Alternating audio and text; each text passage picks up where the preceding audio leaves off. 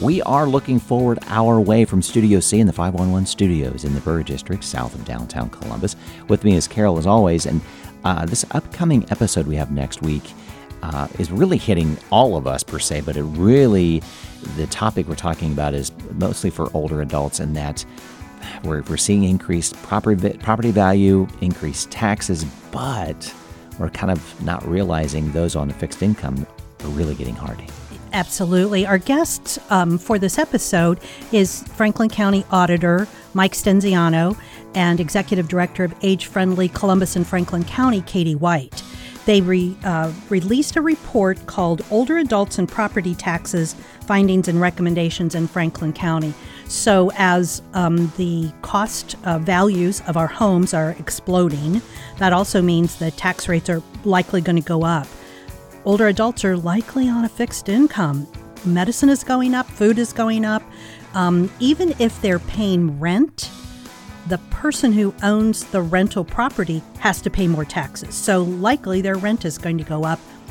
Or if they're on a mortgage with a property tax, that's just going to rise.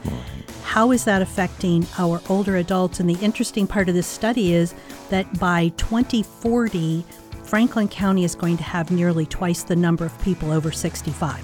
So this issue is not going to go away. Right, and we say 2040, and 2022 is right now. That's just 18 years. Not long. 2040 seems like it's forever. It's not. It's long. Just a generation away, basically. Right. That full episode's going to be coming up in your podcast player this Monday. Here's a really quick snippet from that interview we had with Michael and Katie. It was a really eye-opening process. We came at it from a couple different lenses. So what does the research and data nationally out there show us? What are people doing? How are they getting it right? What is our local census information telling us? What's our local data saying?